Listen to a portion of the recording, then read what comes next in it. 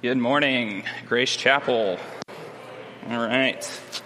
The wall coming down is kind of perfect. I feel like every time I talk, walls come up, so it's fine. I've been to counseling before. It's good to be with you. My name is Thomas. Like Victor said, I'm the campus minister with Reformed University Fellowship at the University of Nebraska. And we partner with Grace Chapel. A great number of our students go here. I see some of them back there. So it's good to be with you this morning. And as Victor said, we're going to be in the book of Acts. This morning we're going to be in Acts 11, 19 through 30, and 13, 1 through 3. So that's right after the Gospels, if you're flipping there. I think it'll be up on the screen. I'm going to go ahead and read it for us, and we can pray and then get started. So Acts 11, starting in verse 19. Now those who were scattered because of the persecution that arose over Stephen traveled as far as Phoenicia and Cyprus and Antioch, speaking the word to no one except Jews. But there were some of them, men of Cyprus and Cyrene, who on coming to Antioch spoke to the Hellenists also, preaching the Lord Jesus. And the hand of the Lord was with them, and a great number who believed turned to the Lord. The report of this came to the ears of the church in Jerusalem, and they sent Barnabas to Antioch. When he came and saw the grace of God, he was glad, and he exhorted them all to remain faithful to the Lord with steadfast purpose. For he was a good man, full of the Holy Spirit and of faith. And a great many people were added to the Lord. So Barnabas went to Tarsus to look for Saul, and when he had found him, he brought him to Antioch. For a whole year they met with the church and taught a great many people. And in Antioch the disciples were first called Christians. Now in these days prophets came down from Jerusalem to Antioch, and one of them named Agabus stood up and foretold by the Spirit that there would be a great famine over all the world. This took place in the days of Claudius. So the disciples determined, everyone according to his ability, to send relief to the brothers living in Judea. And they did so, sending it to the elders by the hand of Barnabas and Saul. Now there were in the church at Antioch prophets and teachers: Barnabas, Simeon, who was called Niger, Lucius of Cyrene, Manaen, a lifelong friend of Herod the Tetrarch, and Saul. And while they were worshiping the Lord and fasting, the Holy Spirit said, "Set apart for me Barnabas and Saul for the work to which I have called them." Then after fasting and praying, they laid their hands on them and sent them off. Let's pray together. Our Father, this is your word, and we pray that you would teach us. Lord, will you open our eyes? Help us to see who you are. Help us to see what you have for us today. All of these things I ask in the strong name of Jesus. Amen. So if you've been around Grace Chapel for a little bit, you've been around this spring, you'll know we're kind of coming off a time where we celebrate the life, death, and resurrection of Jesus. We've just been through Lent. We've done Holy Week, which has, Maundy Thursday, Good Friday, Holy Saturday, all leading up to Easter Sunday. Then we celebrated Eastertide, this big party after Easter. Then we have the Ascension. 10 days later, we have Pentecost, which was last Sunday, which celebrates the Spirit coming. And then today, we enter into this time called Ordinary Time. Ordinary Time. And if you're anything like me, you hear Ordinary Time, you're just like, wah, wah. It's like, that's a bummer. We just came off of all of this amazing stuff, and then all of a sudden we're in Ordinary Time. Why is that? I think it's because we're celebrating a lot. We've just celebrated the central thing in human history, the life, death, and resurrection of Jesus. Think about it this way. So I am attempting to get back into running now. I don't know if any of you stopped exercising during COVID. I did.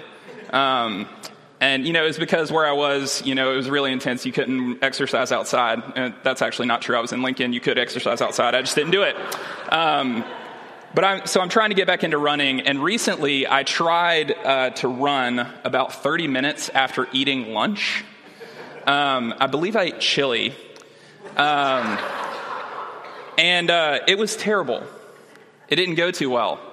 And if you've done running before, you probably know why, right? You need time to process. I looked it up, and it says you're supposed to wait about 2 hours after you eat a big meal. So from then on, I've been waiting about 2 hours and not eating chili for lunch. But see, when you eat a meal and you're about to run, your body needs time to process that food and turn it into energy. Friends, that's what this season that we're entering into is. That's what ordinary time is. It's time for us to process the story of Jesus that we've just told and to turn it into energy. And through this summer at Grace Chapel, we're going to be looking at the book of Acts and specifically Paul's missionary journeys. And we're going to be asking this question: how does the story of Jesus apply to our lives? How does the story of Jesus apply to our lives? We'll see in the book of Acts that God, who is actually the main character, is growing his church and building his kingdom across cultural barriers and in societies that are not very different from our own. And today, as I read earlier, we're going to be looking at Acts 11:19 through 30 and a little bit of chapter 13. We're going to be looking at the church in Antioch. And just to kind of orient you within the book of Acts, Acts is the story of God's work in growing his church. So in Acts 1, Jesus, right before he ascends, says to the disciples, "You will be my witnesses in Jerusalem, in Judea, and Samaria, and to the ends of the earth." And the book of Acts is that happening. The first part of the book is them being his witnesses in Jerusalem and Judea and Samaria, and the second part of the book is to the ends of the earth. And where we're at in the story right now is kind of the hinge point between those two things. At this point in the book of Acts, really the only people who have become believers in Jesus were Jewish people. So the gospel has gone to Jewish people. And then in our passage, we see Antioch, which is a Gentile, predominantly Gentile city. And we see here the first Gentile church. So as we look at this first Gentile church today, we're going to be asking this question: what happens when the story of Jesus sinks in? What happens when the story of Jesus sinks in? And as we look, we're going to see three things. First, we see that we live transformed lives. Second, we bear one another's burdens. And third, we participate in God's mission. So when the story of Jesus sinks in, we live transformed lives, we bear one another's burdens, and we participate in God's mission. So first off, when the story of Jesus sinks in, we live transformed lives. If you would look with me to verse 19 there at the beginning. It says, "Now those who were scattered because of the persecution that arose over Stephen traveled as far as Phoenicia and Cyprus and Antioch." So to kind of set the stage for this passage, what's going on here is there is a persecution based around this guy named Stephen, who was one of the first deacons in the church. And Acts tells us that Stephen was a man full of faith and the Holy Spirit. And Stephen had kind of gotten into a confrontation with the Jewish religious authorities of the day. And Stephen had given this long, masterful speech where essentially he told the high priest and the Jewish council that they don't know God. You don't say that. It did not go over well. He was stoned by the council. He was put to death. And what we see happened after that was there was this great persecution that arose against the church in Jerusalem because the church was associated with Stephen. They didn't like him. And the person overseeing this was a man named Saul.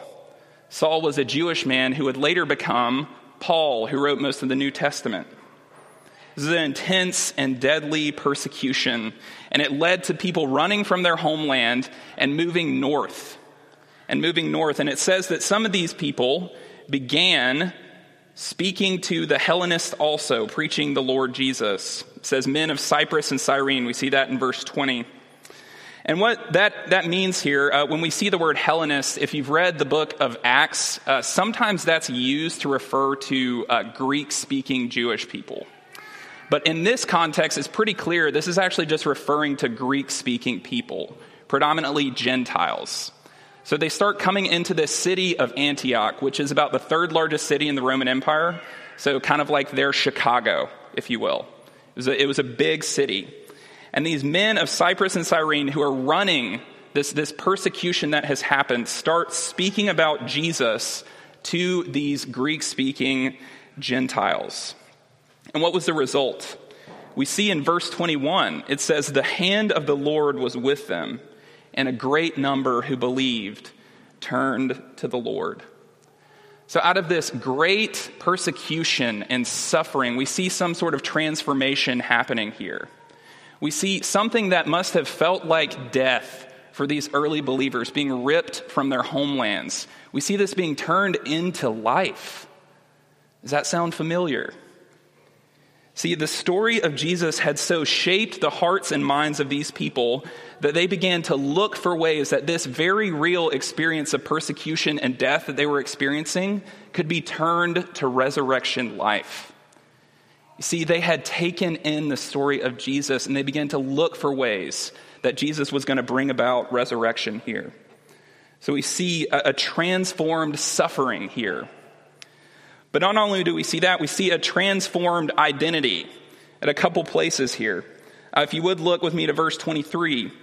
So the Jerusalem church, those that are left of them at least, they start to hear about this mass conversion of Gentiles. And so they send Barnabas to kind of check the situation out.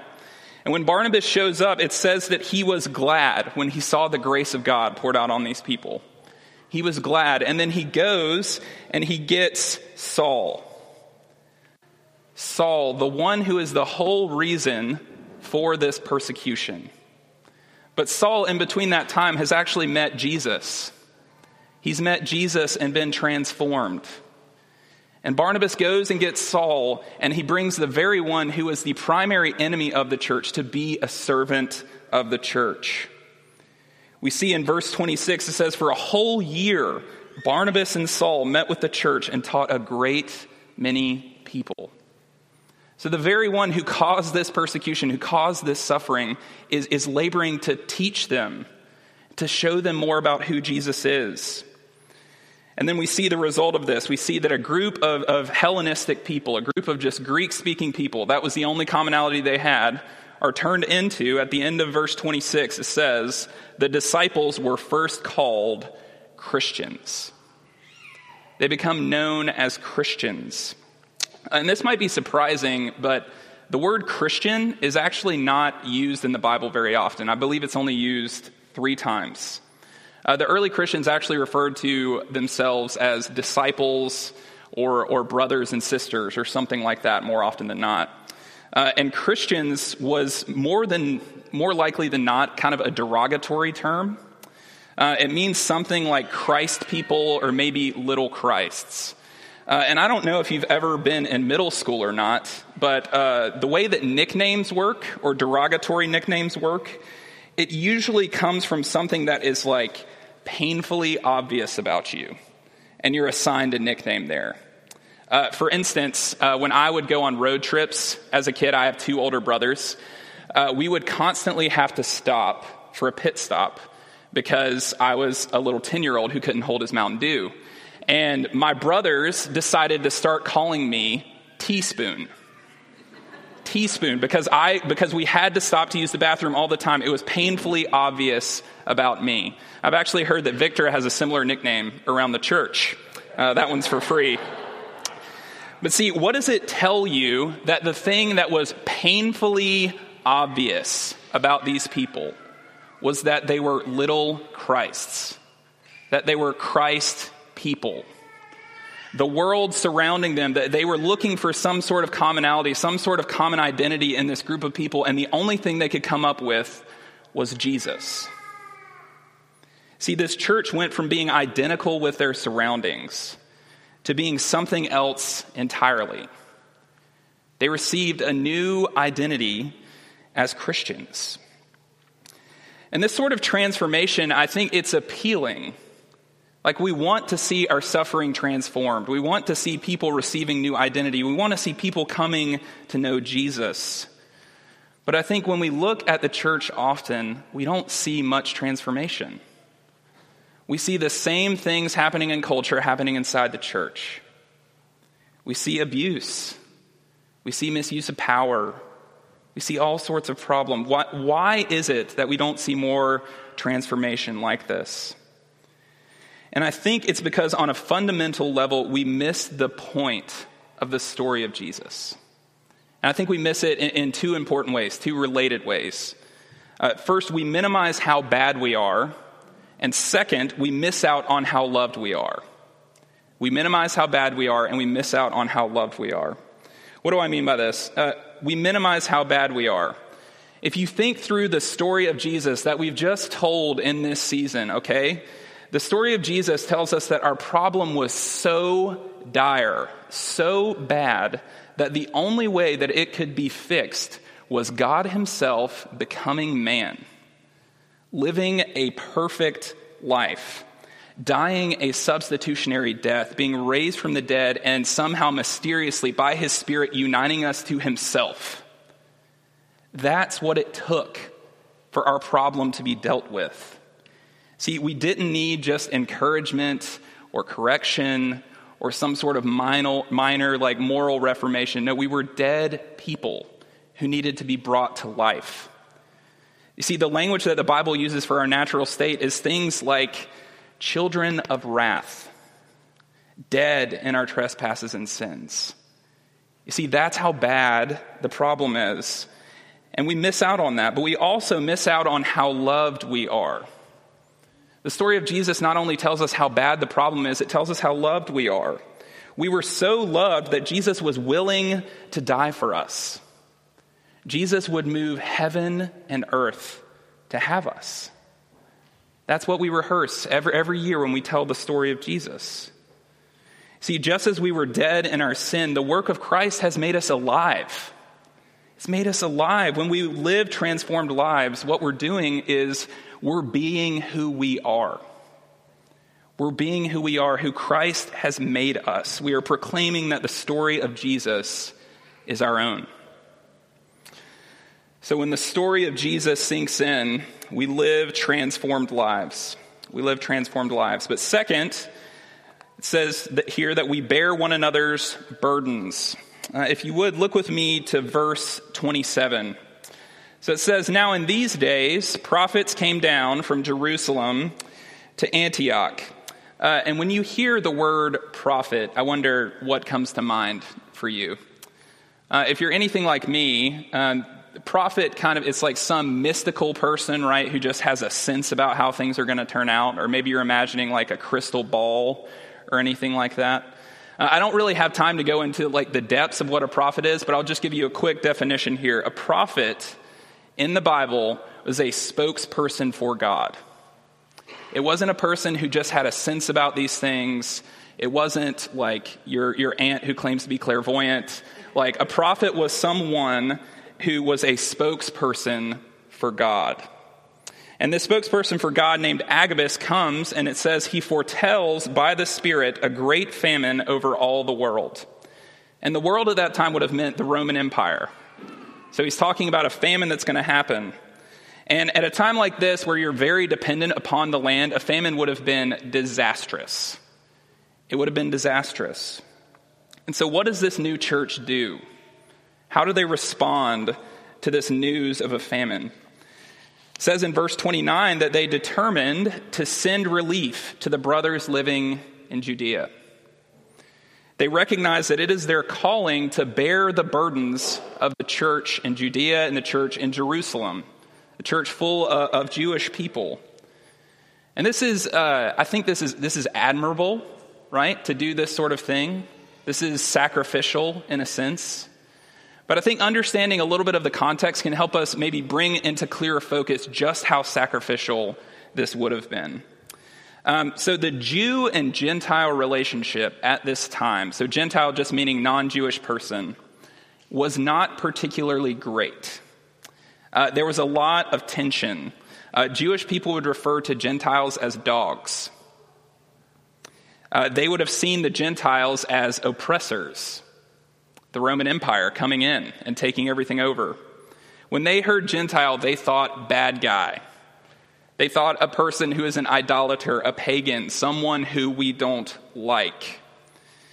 And in fact, much of the New Testament deals with Jewish believers trying to force their Gentile counterparts, ones who have come to faith in Jesus, to adopt parts of their culture, to adopt their ritual laws in order to be Christians. In fact, we see in just a couple chapters that there is a group from the church in Jerusalem, the very one that they have just sent this relief to, who was particularly zealous to point out that Gentiles needed to adopt Jewish law in order to be true Christians.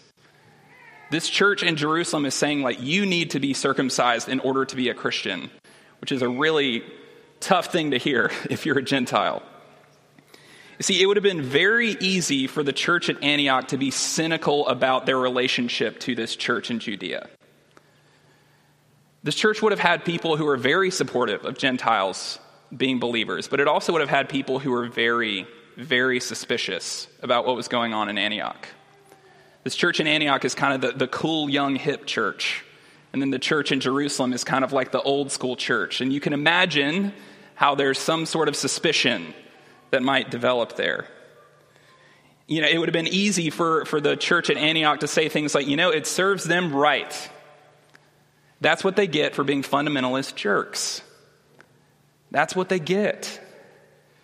And yet that's not what we see. What we see here is this Gentile church bearing the burdens of this Jewish church. How does that happen? How does that happen?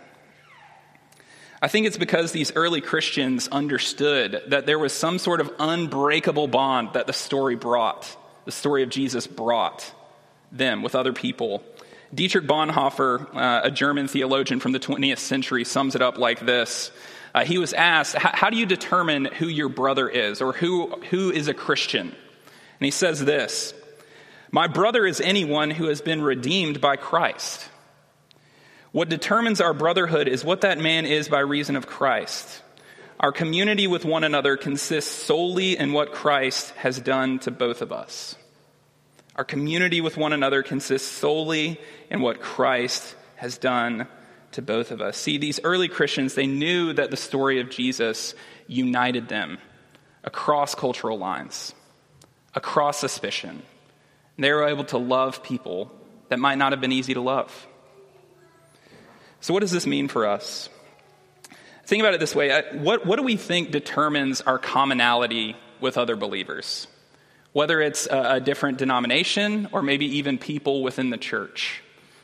If you're anything like me, there's probably some second-order questions that you might need to answer before you would want to get too involved with other Christians. Here's some that I thought of. For some people, it's like, do they drink? Are you one of those Christians who drinks, or are you a teetotaler? Do you agree with me politically? Like, do you get it? Does this person get it? Do they homeschool their kids? Do they send their kids to Christian school? Do they send their kids to, gasp, public school? Do they like modern worship? Do they like hymns? Do they like psalms? Do they like something else? You see, these are all fine things to have preferences on. But there's something in us that in order for us to feel like we have some sort of commonality with people, we feel like we have to agree on these things. And what the story of Jesus tells us is that those things are all downstream of what matters. You see, our commonality is determined by what Christ has done to us. Our commonality with other believers, it comes from the outside and is placed on us. It's not something that arises from within us. You see, Christ has died for us. Christ has risen for us. Christ will come again to make all things new. And by participating in that story, we are a part of this new humanity that God is making. You see, being a part of this story, it relativizes all of our very real differences. They're still there, and that's okay. But it gives us a greater commonality. So when the story of Jesus sinks in, we bear one another's burdens. But then third and finally, and quickly, when the story of Jesus sinks in, we participate in God's mission. God's mission. What do you think about when you hear the word mission? If you're anything like me, you think about missionaries. I grew up in the church, and we would have missions conferences. It seems like 4 times a year. I don't know. Might have been more. But what would happen in that is that there would be these people who I viewed as just like super Christians who would take the gospel, the good news of Jesus, and bring it to another culture. That was the thing, and we would celebrate that again and again. So we have this idea of mission being something that Christian people are supposed to do. But what I'm talking about here is God's mission. We don't often hear those words combined, God and mission. And what I mean by that is this. Throughout the scripture, God is about one thing again and again, and that one thing is making himself known. God is about making himself known. And he is also in the business of inviting people into that mission. We see this throughout Scripture. In the garden, he tells Adam and Eve, be fruitful and multiply, fill the earth and subdue it, exercise dominion, aka make me known. And then even after the fall, he says the same thing to Noah. He says, make me known. And then to Abraham and his family, make me known. And then to Israel, make me known. And then Jesus to the church, he says, you will be my witnesses. What does that mean? Make me known. So how do we participate in this mission of making God known? What does it look like to make God known? I think we see in 13:2 here. It says, while they were worshiping the Lord and fasting, the Holy Spirit said, set apart for me Barnabas and Saul for the work to which I have called them. 2 things first here. What is this early church doing? What are they doing? It says that they were worshiping the Lord and fasting. They were a community that was obsessed with knowing God. In order to make God known, we have to know him. And how do we do that? In worship. See, what does this community spend their time doing? Worshiping and fasting. They spend their time attending to what theologians would later call the ordinary means of grace. And that's kind of a fancy way of the things that sustain relationship with God. The things that sustain relationship with God, which is the scriptures, hearing the word preached, reading the scriptures, singing the scriptures, praying the scriptures, the sacraments, baptism, and the Lord's Supper, and prayer. See, this is a community that was dedicated to worshiping together, a community that was dedicated to knowing God. And what did they do out of this knowledge that they had of God? We see this in the second part of verse 2. It says, as they were worshiping and fasting, the Holy Spirit said, set apart for me Barnabas and Saul for the work to which I have called them. And then in verse 3 it says, and after fasting and praying, they laid their hands on them and sent them off. So out of their knowledge of God, this church responds by making him known, by participating in this mission of God, of spreading worship of him across the globe. This new church becomes a launching pad for all of Paul's mission. They laid their hands on Paul and Barnabas, which would have been an act of blessing, and then they sent them off. So how can we participate in God's mission? What does it look like for us? What does it look like for us to know God and to make him known? I think the same thing it meant for these early believers. We need to commit to the church. We need to be known. We need to love the church. We need to serve the church. See, the church is the community that is entrusted with the mission of God. The church is the community entrusted with the word of God. It's the community entrusted with the sacraments. It's the community where we pray together. An early church father named Cyprian said, a man cannot know God as father without knowing the church as mother. It's another way of saying that you can't be a Christian without the church. And if you want to live on mission, if you want to embrace God's mission, you need the community that is called to be a part of it, and that is the church. The church is where God can be known. I believe there's a quote on your bulletin that I sent in. It's by a guy named Leslie Newbegin. I'll just give you kind of the shortened version of it.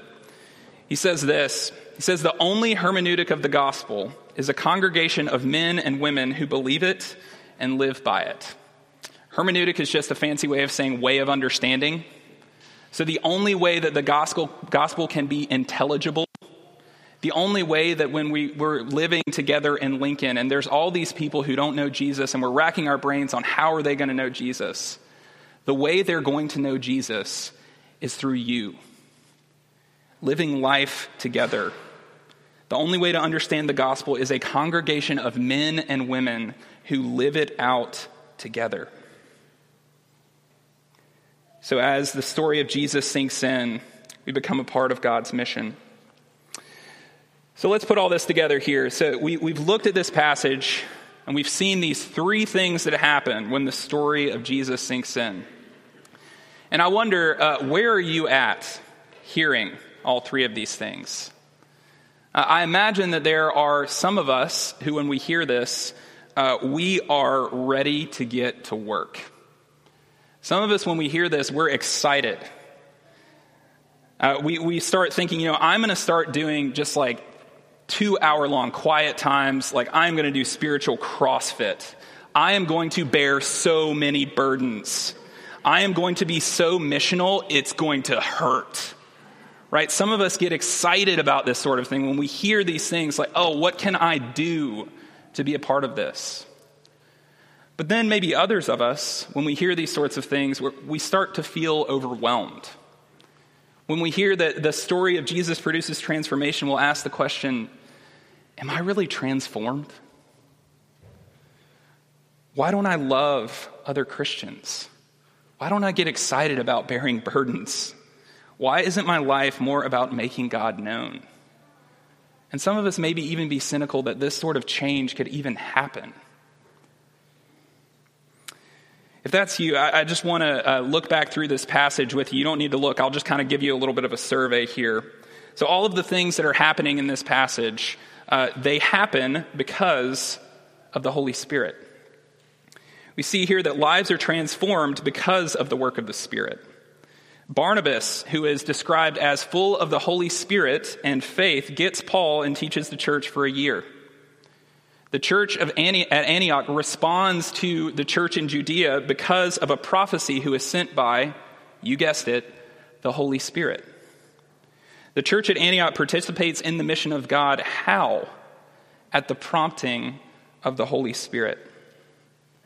So wherever you are today, I just want to close here with some good news for you, okay? You don't bear the weight of transforming yourself alone. You don't bear the weight of sacrificially loving those who are suspicious of you alone. You don't bear the weight of accomplishing God's mission. You do not bear the weight of making the story of Jesus sink in your own heart. Dane Ortland, in his book, Gentle and Lowly, says this. He says, the Spirit takes what we read in the Bible and believe on paper about Jesus and moves it from theory to reality, from doctrine to experience. Friends, the good news here is that it is the Spirit's job. It is the Spirit's chief joy to make the story of Jesus sink in. The Spirit is constantly about the business of applying the work of Jesus to you. Our calling is simply to get on board with what he's doing. And we do that with the strength that he supplies. The very Spirit who raised Christ from the dead dwells within us and brings about resurrection in our lives. We will be transformed as we are in step with the Spirit. We will bear one another's burdens as we are in step with the Spirit. We will be on mission as we are in step with the Spirit. Let's pray. Our Father, we do thank you for this great story that you have given to your church. Lord, that Christ has died, Christ has risen, Christ will come again. Lord, I do pray that more and more you would confirm this story to us by your Spirit. I pray, Lord, that you would tear down any things that get in the way, whether that be competing stories that we tell ourselves. Whatever it may be, Lord, I pray that you would just impress upon us the ultimate seriousness and truth of the story of Jesus. All these things I ask in Jesus' name. Amen.